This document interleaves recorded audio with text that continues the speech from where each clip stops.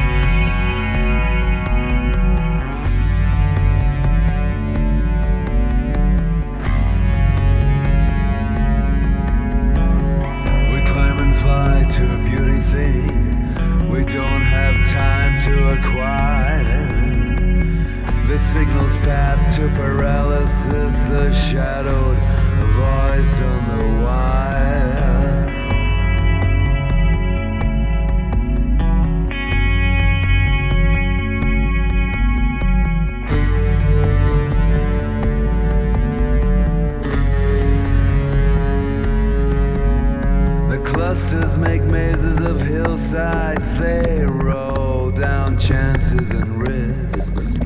Our fate levitates from the water, the truth sucks the strength from our wrists. From our wrists. The truth sucks the strength from our wrists.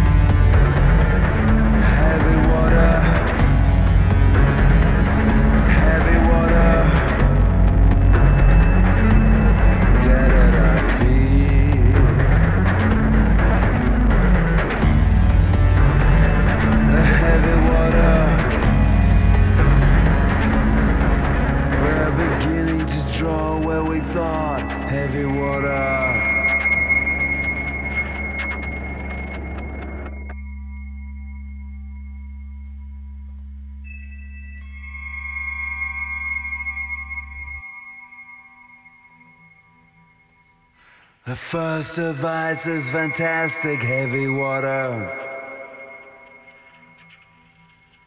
It's frail like measured mistakes. And it climbs through the worst of your waking. Heavy water. You know, Chris, I went through your book recently to find the part where you Paul first comes in. Paul was doing a remix for Finny Tribe, and it said he only charged you guys a case of beer that he later shared with you guys. And you wrote that his demeanor was, quote, a zealously enthusiastic science teacher supervising an after-school club.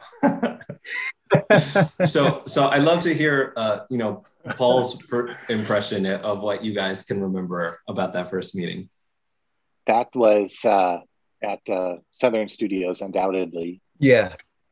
We had already met at that point, right, Chris? I guess I'd met you briefly when I first met Al. That's right. But it was really, I met you and Bill very briefly. And this was the first time we'd actually sort of, hung out. And it was you and the 6 Finny Tribe. Oh, that's right. Guys. We were all there. Like animals. Yeah. Did that remix turn out all right? I Want More? Is that what that was? It became the A-side of the single. So, yeah, it turned out great. Straight to the top, I'm sure. It was the roll, roll, roll the mix. Oh, yes, that's right. Well, I to your question, Aaron, I don't really remember a lot about that, honestly. I remember, kind of going like, all right, what am I going to do with this song? And, like that idea, as I still do when somebody, approaches you with a remix. But yeah, I mean, we were quite green at that time, and, you have to make decisions on the fly and there's no going back. Yeah. Unlike today where there's, almost infinite undos.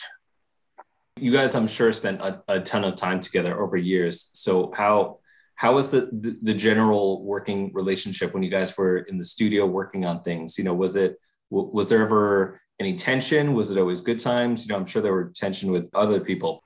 You sound like a marriage guidance counselor. Let me say that after I answered the last question, I suddenly realized, okay, well, Chris and I, our temperaments haven't changed over the years. We're the same, fairly even keeled, excitable, curious people. And yeah. And so, of course, we get along, and it's always super fun to work together. Even when it was nonstop in the studio for weeks at a time, trying to grind stuff out. We commonly did a lot of work with Bill as well at that time. So it was super fun to riff. And, Al brought his manic energy in when he was around. And, that was, of course, super exciting. I mean, in hindsight, nothing could have worked without everyone there. And, that's really the only way you can look at it, Yeah, I mean, it's the energy of a group of people who are, whether they're a band or not, it's 5 or 6 people all working together, and the personalities are always different. But when they work together, even if your personalities are at odds. I think any band would tell you that. And you've got to spend a lot of time together. I mean, you're living out of each other's pockets, whether you're in a van touring or in a studio. You find what there is to love about each other and just ignore the rest. And Paul never put the top back on the toothpaste, not once. I refuse. Also, there are some other elements. I mean, it's not just the band members. There are other people around, and certainly in the studio, you have the engineer, and hopefully a good engineer is going to inspire you and make suggestions that actually challenges you. So it's not, we're not in a bubble, even though it is a bubble. We still have other influences. It looked like even after you both moved on from Ministry, you got back together to work on Bells into Machines and other things. So tell me about the thought process behind that. Is that, I'm doing my own thing and I liked working with you. Let's figure something out. I'm always curious when different people decide to get back together and do different projects together again? Well, I mean, it's you've established that you like working together, and I mean the difference between a lot of people and us is that what we do is sort of in public, but it's the same as if we wanted to get together and play racquetball or go to dinner or something like that. We enjoy each other's company. We want to play together if we ever get the opportunities. We live in different parts of the country. If that opportunity arises, then great. I'm always sold if Paul's involved or someone else I'm close with is involved. I'm happy to work because I know that something good will come out of it.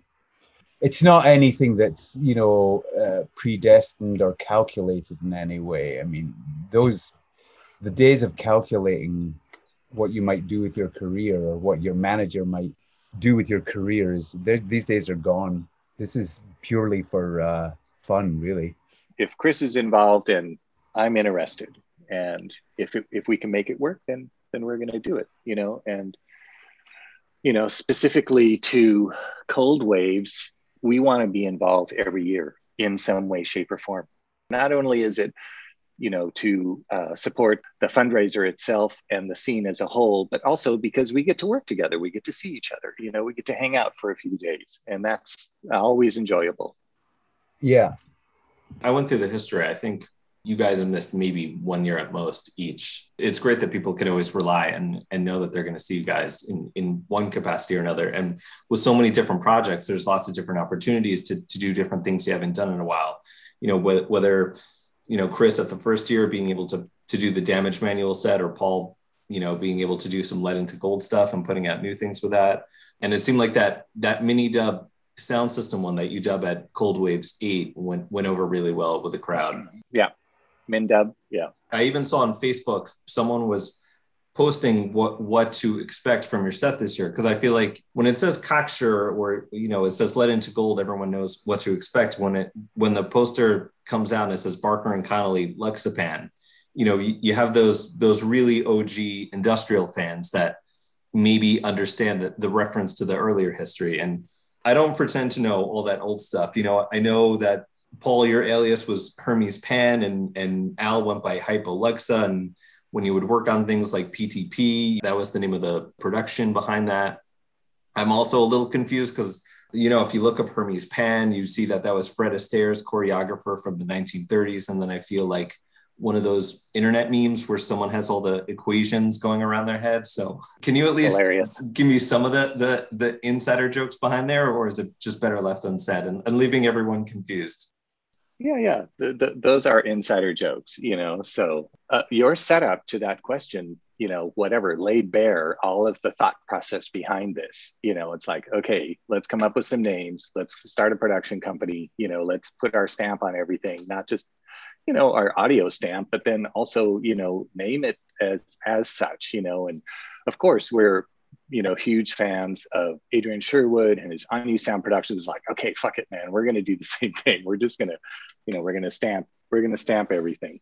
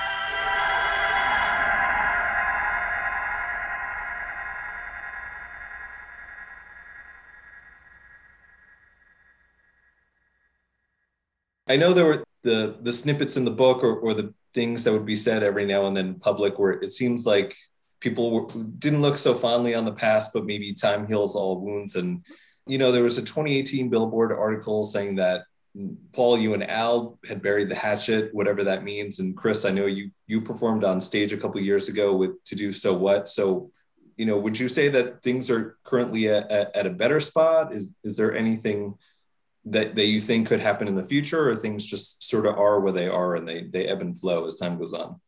Yeah, I don't know. I never can tell what I'll do in the future and who I'll collaborate with. I didn't think that it would happen that I would get up on stage and do So What again, but it did happen. But I have no idea. I don't obviously live my life waiting for the next musical project to come along.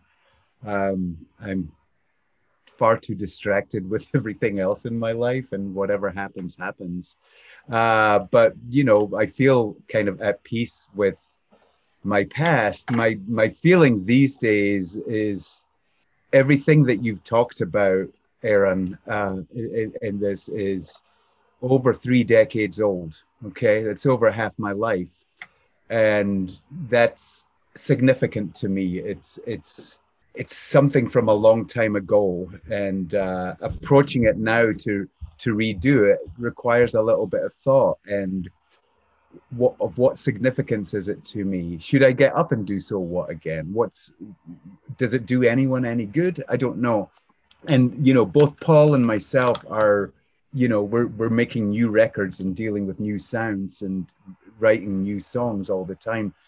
The stuff that's in the past is not for us our main focus by any stretch of the imagination. It's there, we did it, and we have to live with it whether we like it or not, but we might as well be proud and try and make good on it. And I'm happy that my relationships with everyone involved, all these relationships are good. We've all moved on. I think that's right. Chris is absolutely right. What we're talking about is in many ways ancient history. Of course, it is an indelible part of our lives.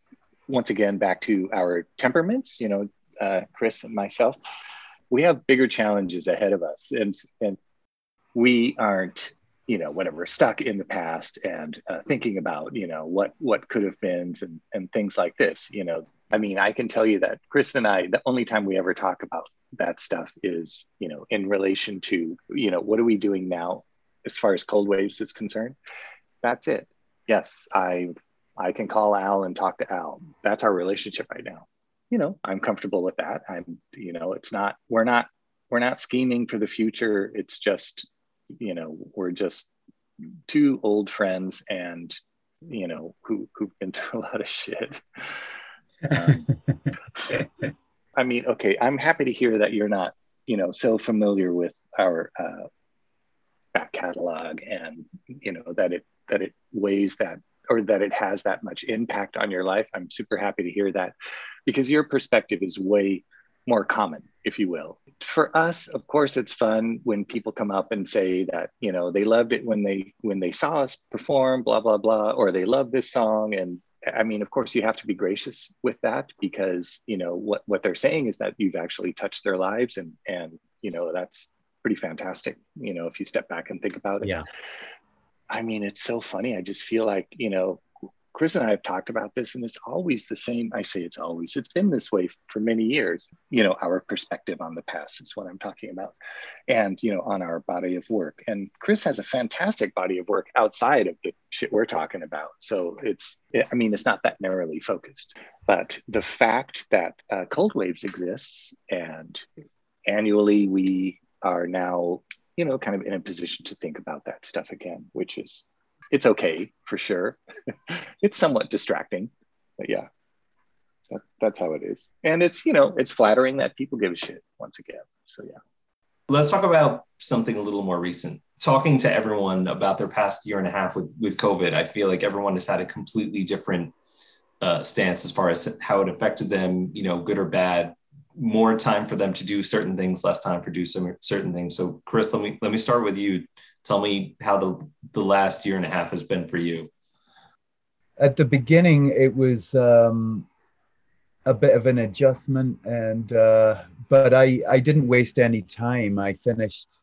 I worked a lot. I finished records and continued to collaborate. To be honest with you, when I collaborate with people, I would rather do it remotely, and so it didn't change any of that because I work in my basement at my own pace. Professionally, it didn't affect me as I don't play live very much. Anyway, it affected a lot of my friends, and that was really scary to see a lot of my friends losing work like that. But it didn't affect me in that way at all. It did give me a bit of a kick in the arse to sort out, sort of, catalog more of my stuff, make my silly little YouTube channel, and use Bandcamp a lot to try and as a resource for income. But I've been back. My other job. I mean, I've been back in the classroom as a teacher since the June of that year. I was back working full time, and so life carried on. I actually maintained really great health throughout the whole thing. So I really enjoyed not having to do any kind of social commitments at all. Like the more reclusive, the better for me. Yeah, I was happy. I love my family. I love my cats. It was perfectly fine. When it started, it was really quite traumatic. Like Chris mentioned, pretty fucked because the way that it affected the society, unfairly, if you will. It's like anybody in the entertainment industry, you know what I mean? Everybody just instantly just started suffering. And then there was like this bleak kind of like, okay, what the fuck? This is, how are we going to get out of this? There's zero income coming in, and so many people rely on their monthly income, hand to mouth sort of that it was really quite frightening. And then, as I say, nobody knew, let's say, how long it was going to last, or if there was going to be any sort of help. Well, okay, of course, there was a fair amount of help from the government after all. So me as a creative person, it affected me quite a bit. I wasn't really able to get work done. So I have a business. We manufacture guitar effects pedals and synthesizer modules. So it's an industrial, it's a manufacturing company. Immediately after, COVID shut down, of course, everything shut down. So there were no orders or anything. And from that front as well, it's like, okay, what the fuck, here we go. We manufacture, our livelihoods are based on products that nobody needs to have a fully functioning, healthy life. You know what I mean? Like, in other words, everything we manufacture and sell is totally superfluous. So, nobody's going to buy this shit anymore, right? Because of course, everybody has other things to think about, much more immediate things to think about. But that isn't, in fact, what happened. Yes, it happened the second quarter of last year into the summer was pretty bleak. But then all of a sudden, I don't know if it's because of PPP money or, COVID unemployment bump or whatever, but all of a sudden sales started increasing. And I don't know, virtually across the industry, everyone had banner quarters last year and then into this year. So it's kind of crazy. Now, as a manufacturing company, we are now feeling the pinch of the fact that 18 months ago, so many businesses shut down, because they were state mandate. So you had to shut down. So what I'm talking about is now there is a shortage of components, worldwide shortage of electronic components that we're dealing with, as a consequence. It took a while for it to hit the manufacturing sector, if you will. So that's where we are. And so if you happen to have like a stockpile of parts, then you can make it. But if you're looking for parts now, they're like whatever, 5 to 15 times more expensive than they were this time last year. It's just out of control. My mental health suffered a little bit, if you will. I was pretty down for a while. And, that's what I'm saying. I I would go in the studio and I'd muck around for a while. Nothing really came to fruition. And in fact, here it is, the middle of 21. And at the beginning of 2020, I had a body of work that I was super excited about. And I really didn't make a lot of progress on that music. I'm ashamed to say, but that's just how it is. Chris, I know you were actually able to get out to G-Man. Oh yeah, how did that go? Oh, it was really good. It was, the run up to it was, I was excited about it, but it was also a little bit stressful, wondering what it was going to feel like. I played my own curated set. I played 2 sets per night. People came. It was sold out. People came who really wanted to come. So everybody had a great time, and I really enjoyed it. I liked, it was a seated crowd, and it was me and a guitar, and I had a synthesizer and my laptop, and it was wonderful.